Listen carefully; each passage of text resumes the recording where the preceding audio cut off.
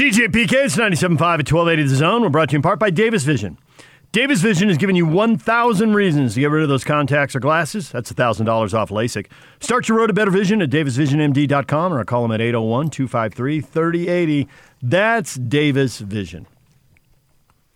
Time to welcome in Patrick Stevens. He writes for the Washington Post. He covers college sports. The NCAA tournament. March Madness is upon us. You have brackets to fill out, and Patrick is here with sage advice. Patrick, good morning. Good morning, fellas. How are you? Good.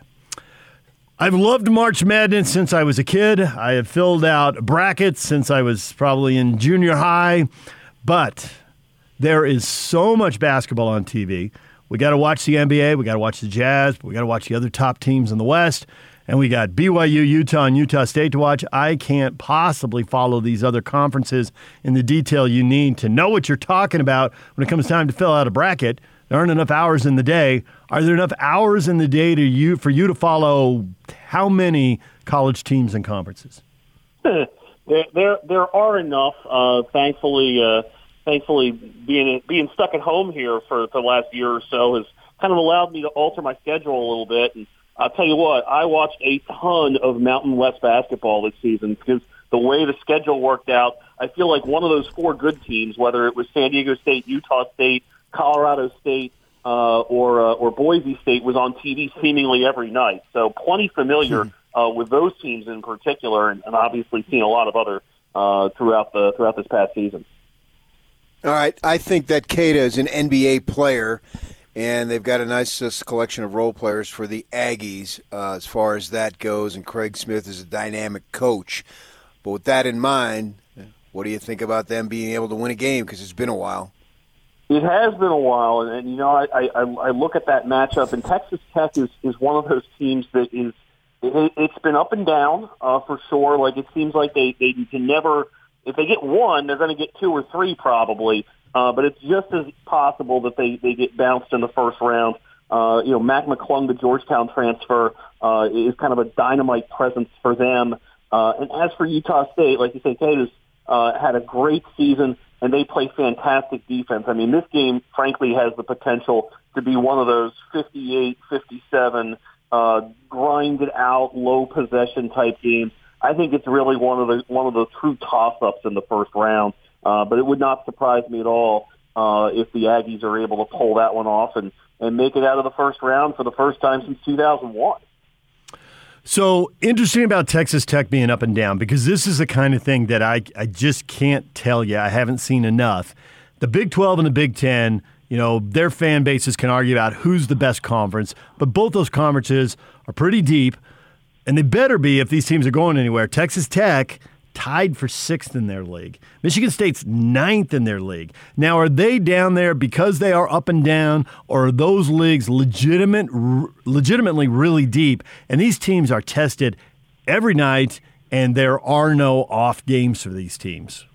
Well, I think it's a stretch to say there's no off games in the Big 12 or the Big 10. In the Big 12, you've got an Iowa State team that went 2-21 and went 0 for the league. You've got Kansas State, which I think won 4 conference games and struggled. And you look at a team like a Texas Tech that went 9-8 in the conference. Well, it swept Iowa State and it swept Kansas State, and there you go. We've just accounted for almost half of those conference victories. So, I think some of the teams at the top of the Big 12 are really exceptional. Baylor, Kansas played well down the stretch. Oklahoma State. And Texas for sure, and West Virginia, a better version, I think, of Texas Tech being up and down. Over in the Big Ten, I think in the Michigan State case, it's kind of a situation where they just weren't very good for a month or so, and their offense wasn't right at all. You look back at February 2nd, they were 8-7. They'd had a pause of a couple weeks, and since then they've played exceptionally well. So yeah, they're 9-11 or so in the league, but they were 2-7 at one point. And since then, they've beaten Illinois and Michigan and Ohio State. And they're a much better team, I think, right now than they are in aggregate for the season. I'll also say that those top 4 or 5 teams in the Big Ten are really, really strong, and will all have a chance to make multi-round runs here in the weeks to come. So with that being said about the Spartans, then I assume you've got them advancing in the what we call as the play-in game traditionally and playing BYU. Yeah, I like Michigan State a lot more than I do a UCLA team that has sputtered down the stretch. I think it's 4 losses in a row for them, and not to bad teams. All 4 teams that are in the tournament, Colorado, Oregon, USC, and Oregon State, that they're a team that just hasn't really accomplished a whole lot. When you look at their overall set of accomplishments, they beat Colorado at home. They swept Arizona, and there's not a whole lot else there. They're really a team that's hard to figure.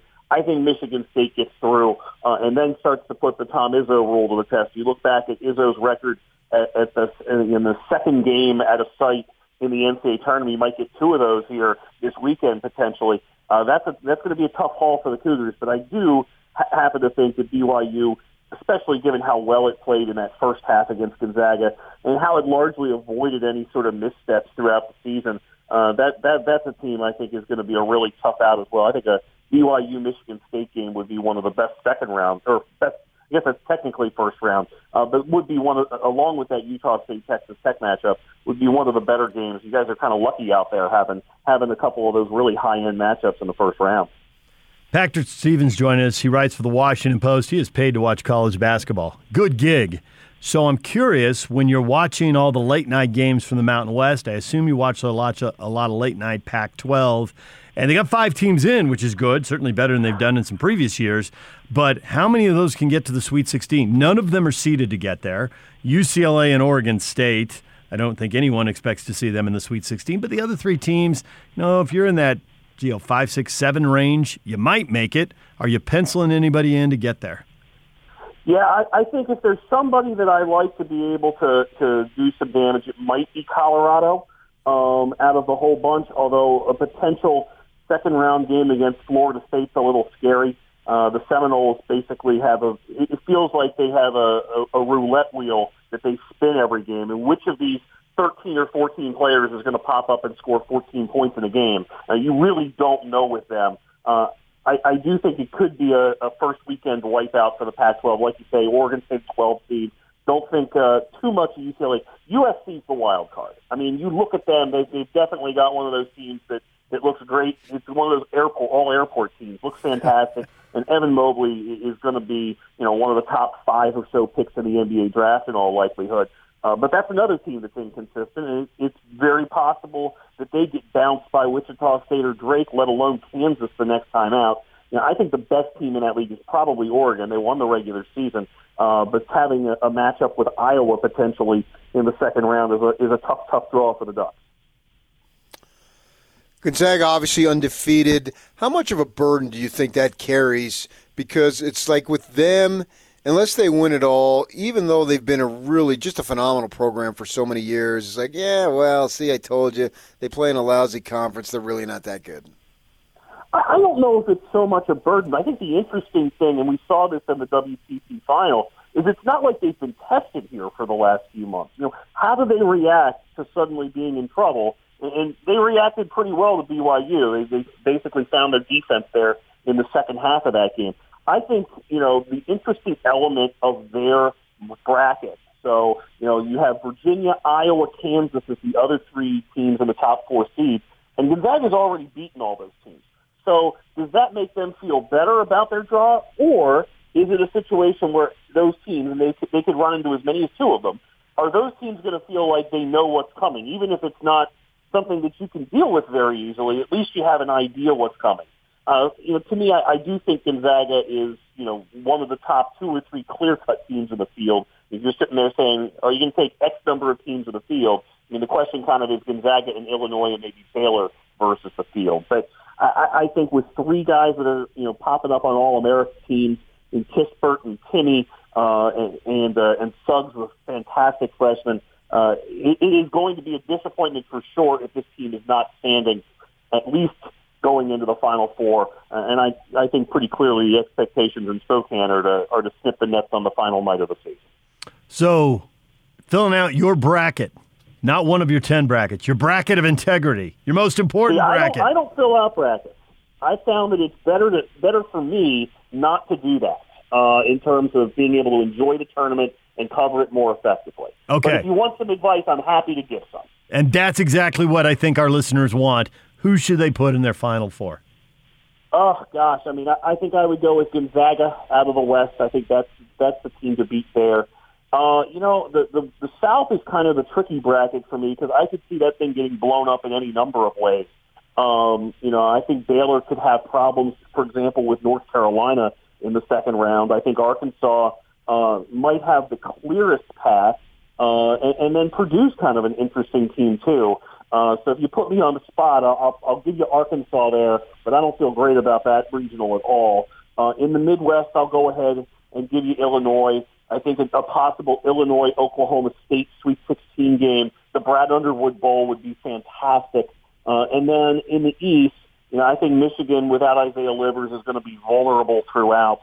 And I think that's a bracket that they could get blown up in any way possible. I'll take Florida State there just because I look at Michigan, I look at Texas, I look at Alabama. Those are all teams that have very high, there's a very high risk-reward element to them. A team that could create some problems in that bracket in particular is the 7th seed, Connecticut with James Bouknight. They've just been a different team since he's gotten back and healthy. And he could be the latest guard that carries UConn deep into the tournament. Have you heard any rumblings about all these coaching vacancies who might be interested? No, I'm not. I'm not much into the rumor mill. Sorry. Steer clear of that, huh? So if you're looking, and maybe UConn is that team, if you're looking for the team that isn't seeded that well, that can make a deep run into the tournament, who are you looking at? Well, again, let's go region by region here. I think in the West, UC Santa Barbara has been gifted kind of a spot there that is favorable. They get a Creighton team in a little bit of turmoil in the 5-12 game. You don't know whether Virginia is actually going to, make it to the starting line right now. But Santa Barbara, with Ja'Cory McLaughlin, the Big West Player of the Year, has lost only once since New Year's Day. A team that's not hard to like. Winthrop, the 12 seed in the South, has only lost once. Chandler Vaudrin has 3 triple-doubles. They draw Villanova, who's down at starting point guard, and Colin Gillespie. I think they can win at least one game and maybe multiple games in that South bracket. In the Midwest, I think Syracuse, having slipped in, is really dangerous. They've been playing well. I mean, on paper, their profile, I don't think that they should have avoided a play-in game. I didn't even have them in, but I can understand the appeal to them. But subjectively, they beat Clemson, they beat Carolina, and they nearly beat Virginia all since the start of the month. And the last time that they barely avoided a play-in game was 2016, and they, with an assist from Middle Tennessee knocking off Michigan State, they ran all the way to the Final Four. And then in the East, if you want a team that has a chance to do a little bit of damage, it could be that Michigan State team if they can catch fire. I don't know if they can achieve the consistency necessary to pull that off. Another team that I like, I don't know if they can beat Michigan in the second-round game, but St. Bonaventure is really well coached, the Atlantic 10 champion. Kyle Lawson, the point guard, Oshuna Shuni, the big man in the middle, and Mark Schmidt, really one of the underrated sideline guys in the country. I think they have a chance to really make a little bit of noise, but they're probably going to have to take advantage of Isaiah Livers' absence for Michigan to make that happen. Patrick, I'll be honest, after you said UC Santa Barbara, I kind of blanked out. I am a Gaucho, and we have one NCAA tournament win all time. I'll take 2. I think you're going to. I think come Saturday, you're going to have a second one to celebrate. Patrick Stevens, the Washington Post college sports guy. May he be right about the Gauchos. Thank you, Patrick. Thanks so much for having me, fellas. All right, Patrick Stevens, you can read him in the Washington Post. There it is, PK. Put the Gauchos in your bracket. Make it happen. To you, I'm happy for you. Grand Canyon, 15 seed. It could happen. If it does, I'll be happy for you. I have no interest in that, personally. You can't even fake it for radio? Come on, PK. It would be cool for the program, for sure. But I don't... You're not living and dying with the Grand Canyon basketball. I take personal satisfaction with in that regard. I've been in this business too long. But it certainly would be cool. I mean, we love 15s beating 2s no matter who they are. That's always exciting. It's a game you got to flip on if you see it's close. I think for Grand Canyon, though, the bigger story is they want more. They want to get in the West Coast Conference. Yeah, right. It's a religious-based conference, obviously. I think Pacific is not, but Pacific was established by the Methodists, if I remember correctly, whatever. But anyway, I think they would love to join the conference, and they don't feel the football program, obviously. And actually, when you think about it, it would be a decent fit. And if I'm the West Coast Conference, I seriously consider it because their basketball program is improving. They got Drew there to coach the team and have that Phoenix market. Yeah, smack dab in the two I've read about are Grand Canyon and Seattle, and there's good high school basketball players in both of those areas, so that makes sense. I don't know if they want to go to 12, but to go down there and have that opportunity, they would, in my mind, they would automatically be in the top half of the conference because they care. It matters. That ought to get them over a lot of teams really quickly. Yeah, exactly. It's not just something that we have because we have it.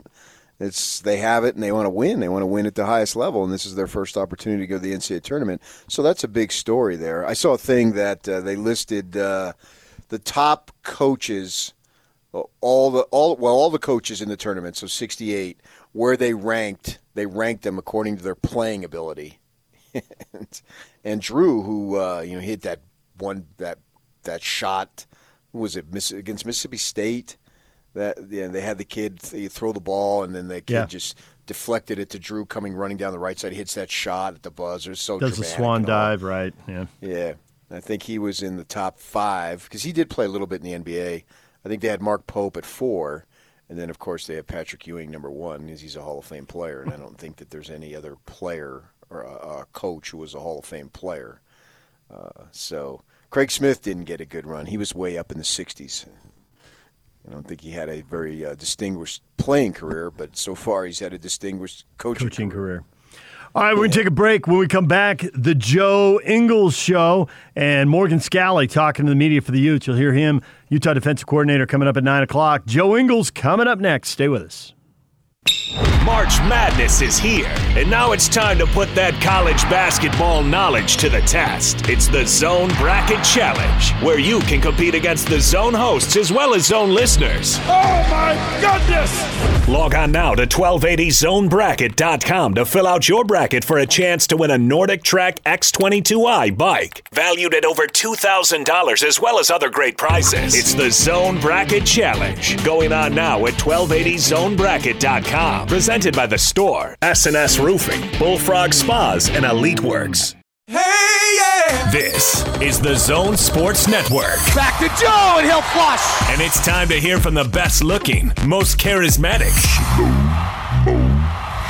and certainly the most intelligent member of the Utah Jazz. Jingle bells! Joe Ingles. Gives it back to Joe. To the cup, slams it in. And yes, for the record, Joe wrote this introduction. This is the Joe Ingles Show with DJ and PK. Who? On 97.5, 1280 The Zone and the Zone Sports Network. The Joe Ingles Show with DJ and PK is brought to you by Cypress Credit Union. It's the longest-serving credit union in Utah. Cypress Credit Union is here to help with all your financial needs. Cypress Credit Union, your future is our future. Time to welcome in Joe Ingles to his own show. Joe, good morning.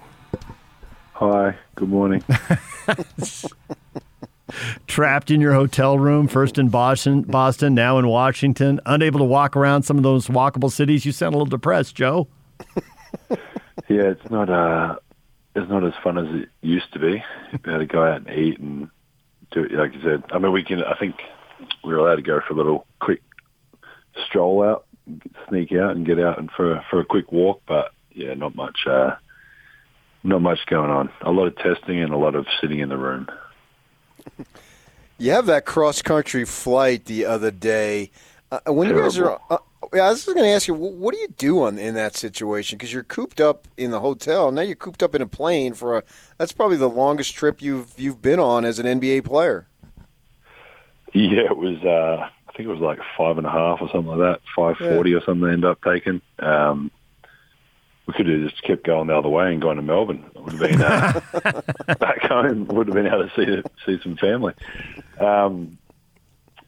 Yeah, I mean, everyone does different stuff. Guys are obviously watching movies and stuff. We played cards for a little bit, but had a sleep. It was one of those. It was like flying to Australia. Where you can do like 20 different things, and you look at the time, and you've still got 2 hours left. So, yeah, it was obviously a bit of a kind of weird scheduling. Obviously, it had to be done for whatever reason, and you just make it work. So I think the decision we could have obviously flown after the game, but we would have got in at a ridiculous hour. So we stayed the night and flew the next day, and ended up obviously kind of working out all right. I think guys felt decent. I don't think anyone felt great after getting off the flight and doing all that. And we got in really late. Well, not really late, but late in terms of leaving the hotel at 9 or something and getting in at 6. So it was a full day of travel, and to come out and play well yesterday was good after that. So I'm curious, as a guy who grew up with grandparents who didn't have TV, didn't have video, they played a lot of cards, and as a kid, I played about 100,000 different card games. Cribbage, rummy, gin rummy, hearts, spades. I mean, go on forever. What is the card game of choice? It's actually called Bourrée. It's a kind of version of spades. I don't exactly know the difference because I'd never played spades. I got introduced to Bourrée as a not young guy, as a NBA player. So yeah, everyone says like anyone that you try and teach the game to, everybody says, "Oh, it's like spades," which I've never played spades, but I guess it's like that. So, more of a time waster than anything else. I think for a lot of us, I've sat and played cards for a long time now at the table, and some of the best conversations and stories and stuff like that I've ever heard has been sitting at that table. So, we honestly play for fun. I've sat there and like Joe Johnson telling crazy funny stories. Like anyone that's kind of, it's obviously on our plane. I think there's 2 tables where 4 guys can sit around. So just to sit with the guys and talk and laugh, and it makes the 5.5 hours go a lot quicker. So yeah, it's fun. I don't want to make a big deal about one game and say, oh, my gosh, the Celtic game was a must-win. But I think it was important to win. How do you feel about that when you go into that game where you lost the game, you didn't play well and all that stuff? Do you think of that mindset, or do you just take it it's another game along the schedule? Yeah, I mean, I don't think at this point it wasn't like we were down 3-1 or whatever. Like it wasn't a must-win. We didn't... if we'd lost, we weren't knocked out of the NBA. But in terms, like you said, like it's important, and obviously we wanted to get back on the right track, and we hadn't played well for those kind of first 2 games. Even the first game out of break against Houston, we obviously won the game, but we gave up a 20 or whatever point lead, but played well in stretches, I guess, there, but obviously to give up that lead, and then Golden State was probably more bad than good. So obviously coming into this one, and obviously like Boston's a really good team too. So I think just making sure, and that's where I think the long flight and the long day and all that can or could easily be a distraction. And we did have a long day of travel, a full day of travel. It's easy to chalk it up as a bit too, like kind of a little bit too hard and move on to the next one. But I think everyone, obviously the way we played those first 2 games, we wanted to kind of flick the switch a little bit and just get rolling a little bit. I don't think we'd played, I think we shot 43s. I don't know if we'd shot 40 in those first 2. If we did, it didn't feel like we did. I think we played a lot more like ourselves yesterday on both ends of the floor, defensively and offensively. So yeah, it was good to, like I said, kind of flick that switch on how we had played those first couple games, and and again, get a good win against a really good team who's playing a lot better than kind of what they were at different times this year. So in the time I've been here, a lot of Jazz players have come and gone, and you forget a lot of stuff, but there's usually a snapshot or two for each player you kind of remember. And I think when that time comes for you, what I'm going to remember is you hitting a three in front of the opposing bench, and more often than not, turning over your shoulder and telling them something as you head back down court. You did it again against the Celtics, and I'm wondering, when you do that most of the time, is it just for the sheer joy of talking trash to the bench? Is it because you know somebody on the bench and you need to specifically talk to them? Or they've been yapping at you and we just don't know it, and you're getting in the second word because they fired the first shot? What was it against Boston, and what is it usually? Usually it's A, B, or C. I don't mind. Last night, one of the young guys there was, obviously, I think it was one of the ones, Donovan or whoever threw it to me, threw it high, and I just shot it from where it was. And they yelled something out, and I just turned and gave him a little wink. But yeah, I mean, it's honestly, obviously, if there's a guy I know, I'm more than happy to say something to him. Obviously, it was a lot more fun when the bench was a bit kind of like closer in the normal seating arrangement, because everybody was right there. When now you just get a couple of them right there. So, yeah, honestly, just whatever. I think a lot of the time if you're in that corner in front of the bench, I guess it's the same on the other side when the crowd is normally there and there's courtside seats and they're literally like one large step away from you. As they see the ball coming or whatever it is, and obviously having a shot that looks a little funny and awkward probably doesn't help too. But it's more of like you go to catch the ball and they're yelling something to try and distract you or whatever. So just got to let them know that I don't get distracted by these people. They don't bother me. It's fun though. So you also had something to say to the referee during the game. I thought you got fouled. It's kind of foul. They sometimes call. Don't I do that every game? You do, but this was a little different. And I know that you're a vet now, and you've got a little bit of a rep, and you see them and they see you because it's not that big a league, right? And so I'm wondering, how much of it is just the emotion of the moment, you just say whatever, and how calculating do you have to be when you talk to refs? So A, you don't get a T, B, you don't get another bad call a couple possessions later because the guy's mad at you, and C, possibly you even get the good call a couple possessions later because now he realizes what you saw and he's looking for it. How do you play that?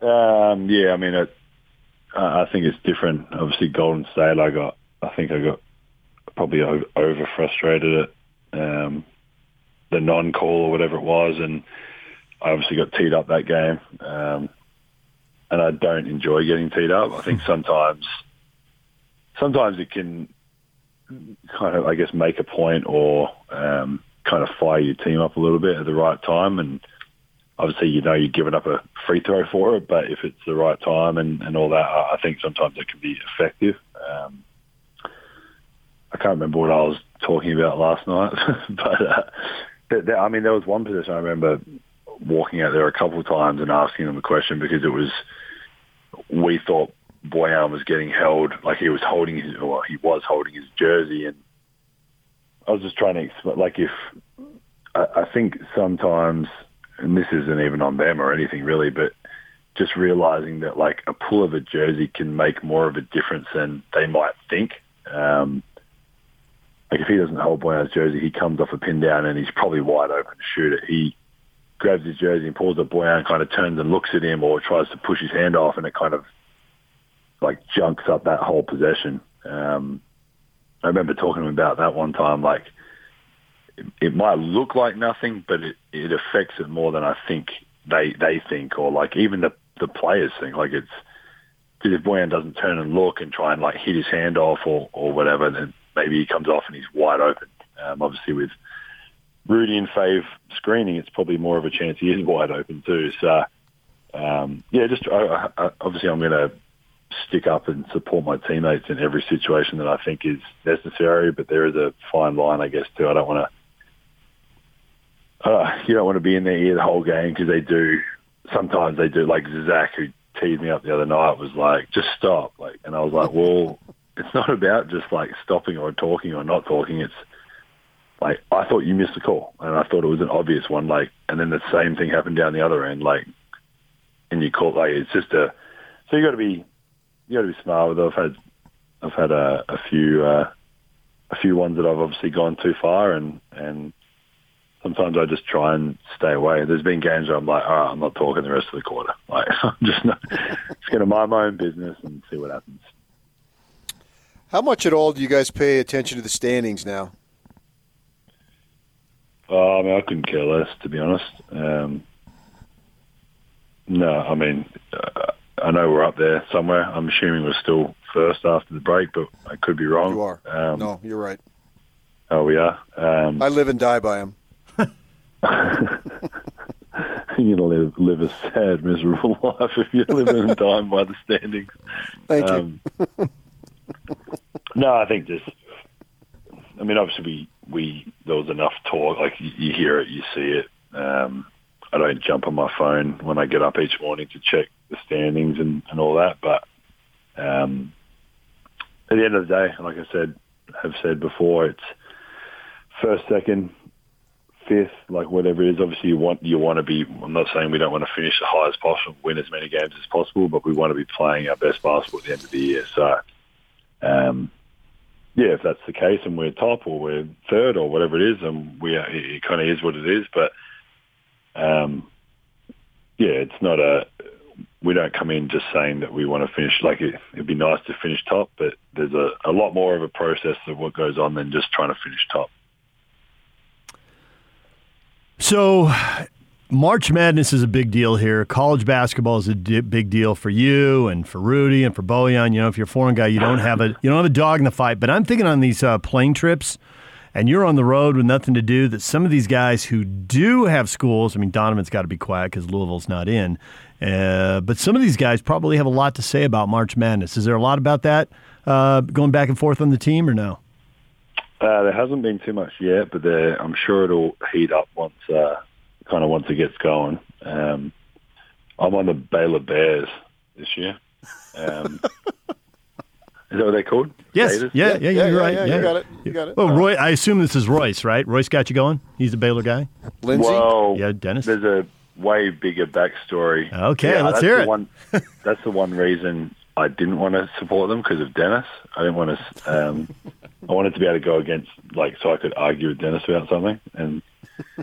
But Baylor was actually one of the schools, and probably, if not one of the closest schools, if I went to college, I was going to go to.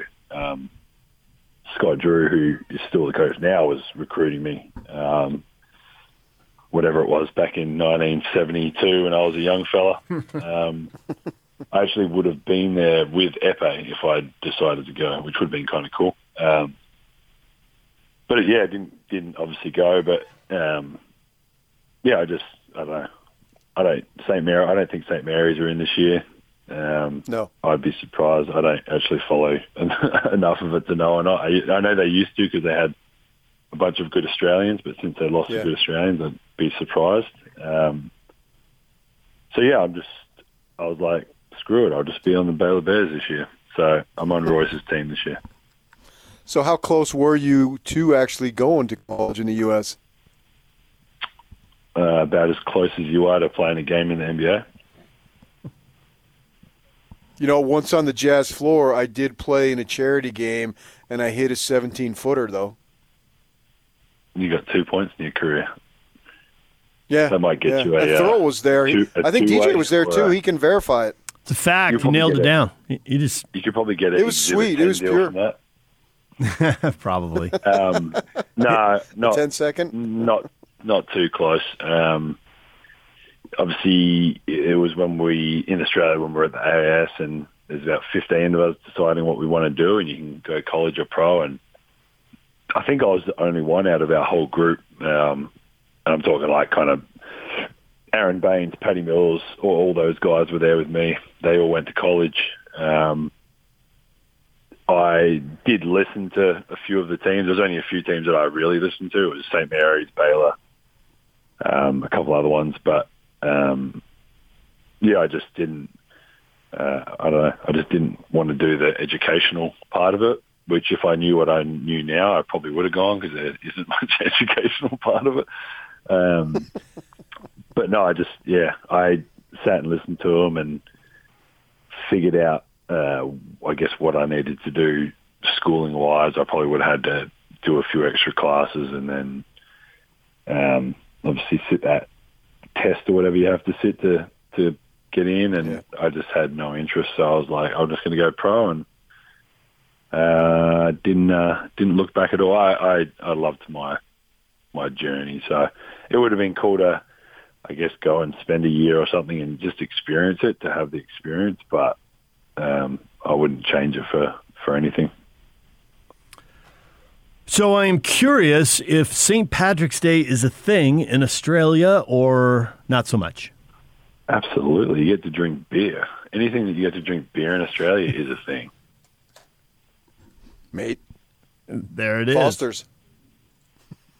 Yeah, not Foster's, but anything else.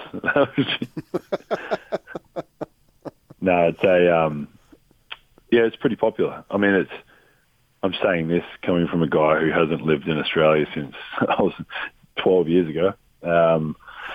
But no, it's always most Australians will find any excuse to be able to go and have a beer and watch them. The AFL starts, I think, this weekend. So everyone will be able to go to the pub and watch the AFL and have a beer and be very sensible.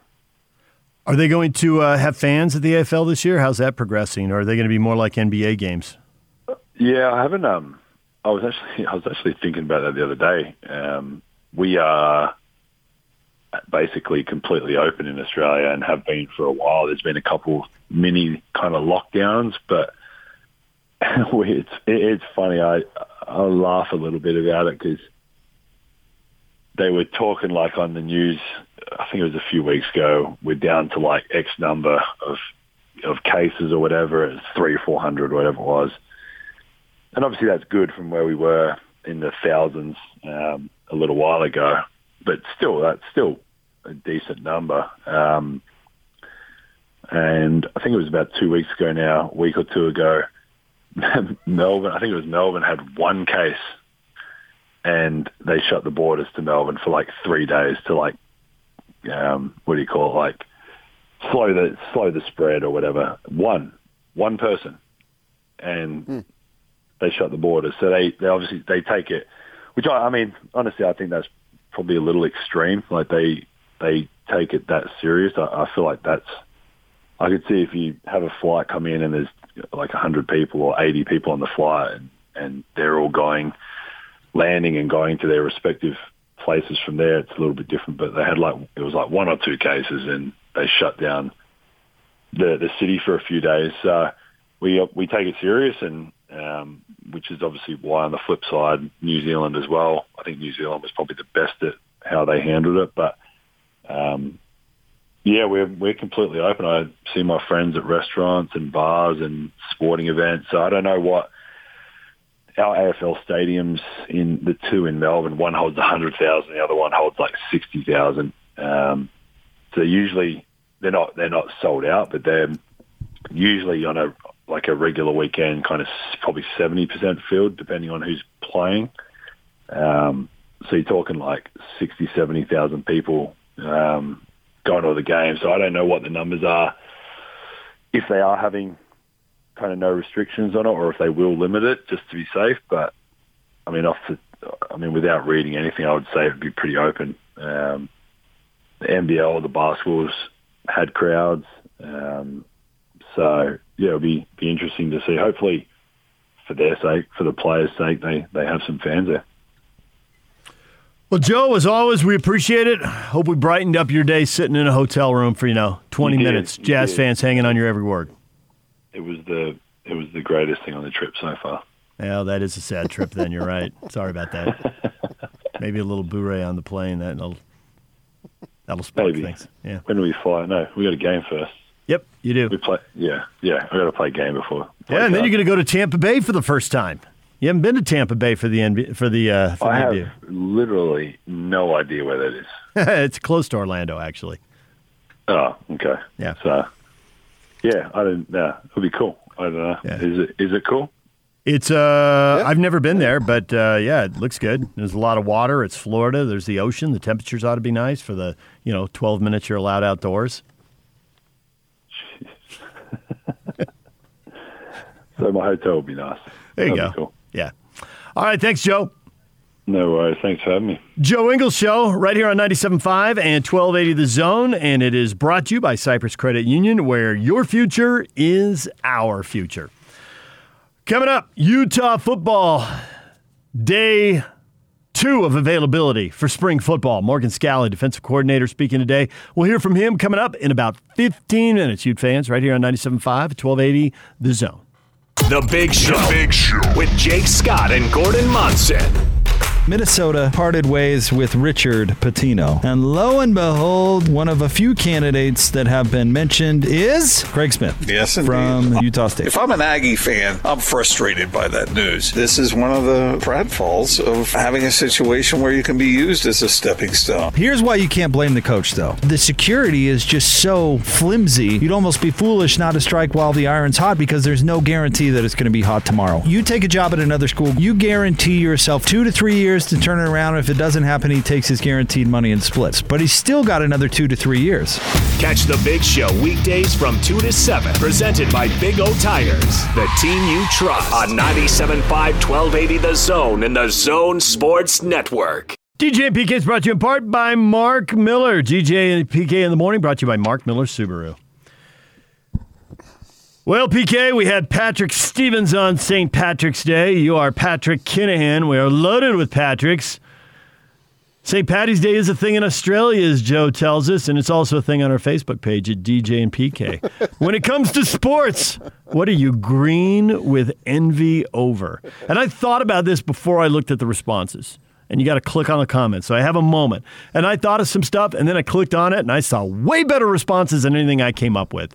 And I just want to give a public shout-out to Joe Walker. Joe, you're the man. He had a good one that didn't even cross my mind. What? When it comes to sports, what are you green with envy over? And Joe says teams in Power 5 conferences that don't deserve to be there. Nice, Joe. Good call. I like it. Yeah, I mean, what is the level of deservement? I don't even know how to answer that question since I don't know what it was. I think you're saying who deserves to be kicked out and who deserves to get in. No, I mean, and there are things I would like to see happen. Well, everybody judges for themselves basically by turning on the TV, looking at a team and going, you suck. Why are you in a Power 5 conference? That's my point. Are you just going football? Yes.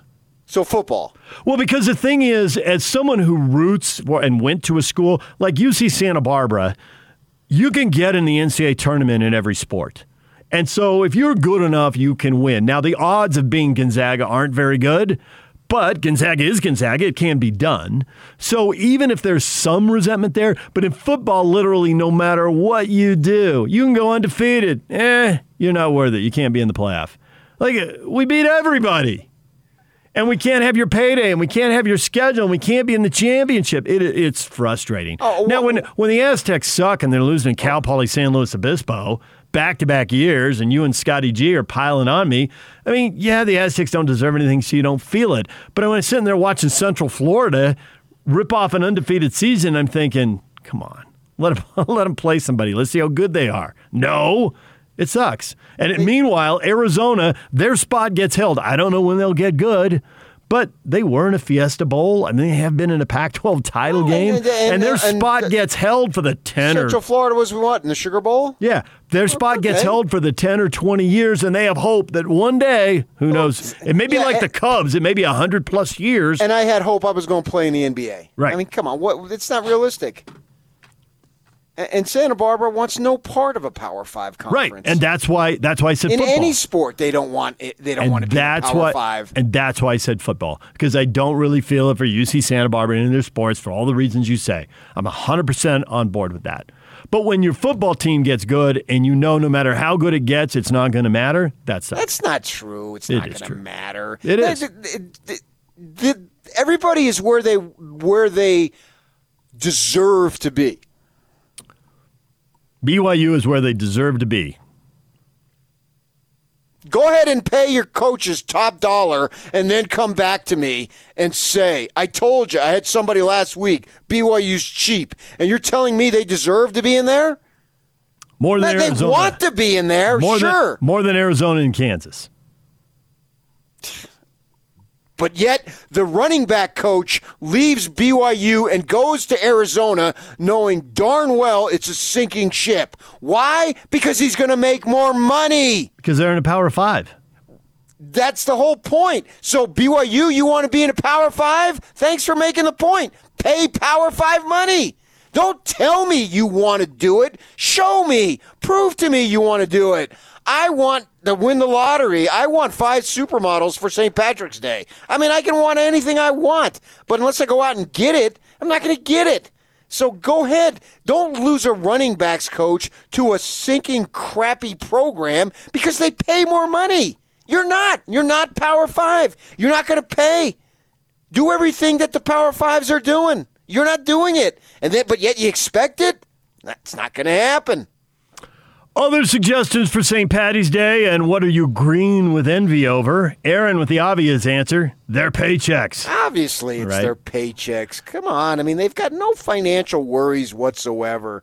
I friggin' just got a $13,000 tax bill I got to come up and figure out how to pay. And you're telling me, it's because you make a lot of money. Actually, this year I made way less money than I have in years. And yet. So, we got to worry about money. What would it be not to have to worry about money? I have no idea. I have no idea. Dustin says, people that can afford better seats than me. I'm envious. I want to be closer. I want Joe Ingles to talk to me in the corner after he hits a 3. Grayson says, every NBA team with a ring. A ring. Jewelry. The championship. If you're a Jazz fan, that's the one thing you don't have. You pretty much got everything else. Yeah. Hall of Famers, Olympians, great runs, All-Stars, great runs, lots of big playoff games. No nonsense. You don't have to deal with much crap. That's the franchise good. Rarely do you feel embarrassed to be a fan of the team, if at all. Have you ever felt embarrassed? Maybe a time or two, but nothing compared to some idiot fans here recently. That's been embarrassing. Knock that crap off. Cheer and boo. That's it. That'd be boo, good right there. Clap your hands and go, yay. That's it. That's all you do. That'd be Don't good. say anything else. Nothing. Go boo or clap your hands and go, yay. That's it. Very simple here, guys. All right, hit us up on Twitter. The question is up there. David, DJ, James, more of your responses coming up. Ute, spring football underway. Morgan Scalley meeting with the media. You'll hear from the Utah defensive coordinator next on 97.5 and 1280 The Zone.